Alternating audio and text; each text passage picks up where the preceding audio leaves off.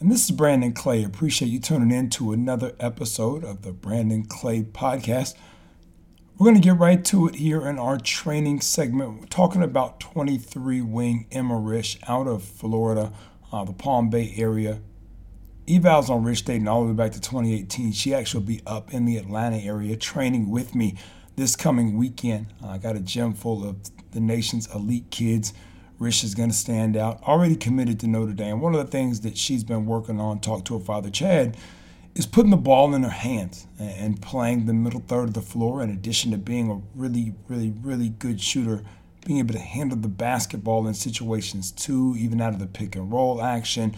I think as you watch the modern day game evolve, you look at your big wings, Klay Thompsons and Chris Middletons. Obviously, Diana Taurasi on the women's side has been doing it for a long time.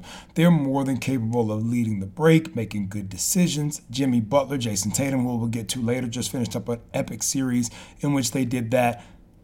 And then you look at a guy like Thompson, who can really stretch the floor from the outside as well. And I think that's what Rich brings to the table. Obviously, he'll continue to get stronger physically, has really matured in that regard already, and is an elite shooter, one of the top 100 kids in the country, and honestly is going to have a chance to prove this weekend, pound for pound, that she might be the best shooter in the country. So look forward to working with her. Brandon Clay scouting for our clients, they're always asking me what's next. So all of our college clients, hey Brandon, I like this kid and this kid, but if this happens, where do we go next? And we point them in the right direction.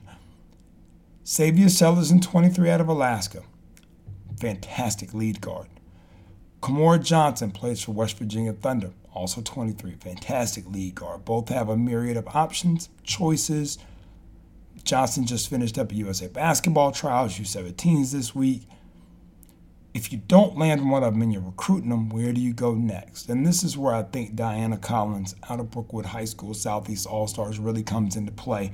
She'll spend the summer playing with the U20 national team over in Sweden, team full of college kids and pros. She can really go. She can score the ball, she can distribute, she can defend. I think that's a very underrated part of her game. ESPN actually just put her back in their 100. She had fallen out, for whatever reason, but now is back in the mix as she should be, and right there along with Sellers and Johnson positionally in terms of ranking. Alabama, Southern California, obviously your local schools, your Georgias, your Georgia Techs, all in the mix. Collins was committed to Georgia before Joni Taylor left to take the job at Texas A&M. They too have offered, and I think she just brings something really unique. One of the things that I like to look at is, if you had a player and I had the other option, would I be mad? Or vice versa, could we flip them? And the point of which I'm not mad either way, it's a fair trade, right? And I think that Collins fits in with that elite set of guards where there's absolutely no drop-off, and potentially you're going to get the better of the two players if you wind up with Collins and things pan out correctly. So definitely something to keep an eye on. Brandon Clay recruiting, when we talk about getting kids from all over the country, national recruitment, over 150 kids have signed scholarships since 2015. And one of the next up in the pipelines, class of 2024 wing, Harper Peterson out of California. She does a little bit of everything. Had the opportunity to get on the floor with her in Dallas last year. Had her work out with Shea Boland, who actually is getting ready to be a freshman at Duke, and Peterson was matching her shot for shot. It was absolutely awesome. Boland was a top 50 player in her class in 22, and Peterson obviously projects the same, top 25 right now. Real length, 6'3", 6'4" area. Offers coming from everywhere. So you're getting the Tulsas of the world, but then you're getting the Washingtons and the UCLAs. I know San Jose State. Really varied. So she'll have an opportunity to really sit down with her family and look and say, okay, what is it that I'm trying to accomplish? Do I want to go to an elite mid where they're making it deep in the tournament? Do I want to go to an established Pac-12 power like a UCLA? Or do I want to go play for somebody like Tina Langley at Washington where I can see what they're building? And not too long ago, Washington had Kelsey Plum and Mike Neighbors, and they too were in the Final Four. So, where can I go? Where do I fit? But she's got the range to really be able to shoot it to the volleyball line. Again, you talk about new age basketball. Dallas, who just got knocked out by Golden State. But you look at the impact that, Maxi Kleber and Davis Bertans have on games like that, their ability to stretch the floor, to keep other teams honest at the 3 spot, 4 spot, whatever you want to call that offensively, their range to be able to knock down the shots that Luka Doncic is creating off the pitch and catch goes a long way, and that's exactly what Peterson brings to the game. Great matchup last year with Tiana Thompson in 2024, and Jada Bates, who also is in that class in Atlanta, had the chance to watch that at the Brandon Clay Summer Invitational. Peterson was with Jason Kidd Select and just literally play for play, whether it was defensively, rebounding the basketball, again, the handles to lead the break in the open floor if need be, make the right pass and the right read. The kid can just flat out play basketball.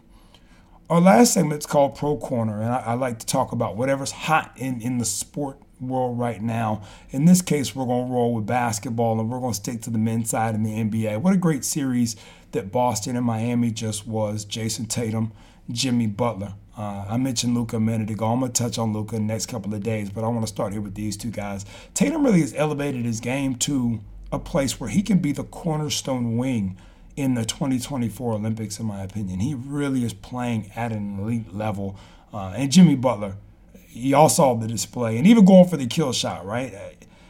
Okay, maybe he should have, maybe he shouldn't have. Yeah, I grasp that. Until you're playing in front of 20,000 with that on the line with millions more watching at home, it's hard to say what you would have done. What I do know is he saw Al backpedaling, hit a shot very similar in the first half, and was like, hey, I think I got this one, and I want to go home. I don't want to take this game to overtime. I don't want to see any more of Tatum, Brown, and Horford. I think if we're going to win it, we need to win it right now, and I'm going to take that shot. And on some level, I applaud anybody willing to have the type of nights that he's had, especially Game 6, Game 7, and then take that shot at home, feeling like he had the momentum to knock it in and send them in. What a great series. And last but not least there, Jaylen Brown, the hometown kid from Wheeler. I remember watching Jaylen for years in high school, and then down at City of Palms his senior year, I think was the watershed moment where I realized, he's got a chance to really be one of those ones. And his demeanor to never get rattled and just score the basketball seemingly at will, even as far as exceeded my expectations of him as a pro. I'm not sure what I thought his cap would be, but I don't think I believed that he would get here this quickly, and he has ascended through the clouds, and he is definitely an all-star caliber wing, and it's really cool to watch. Remember in those days back at Wheeler High School, he's gotten it done. Until next time, this is Brandon Clay. Any gym is home.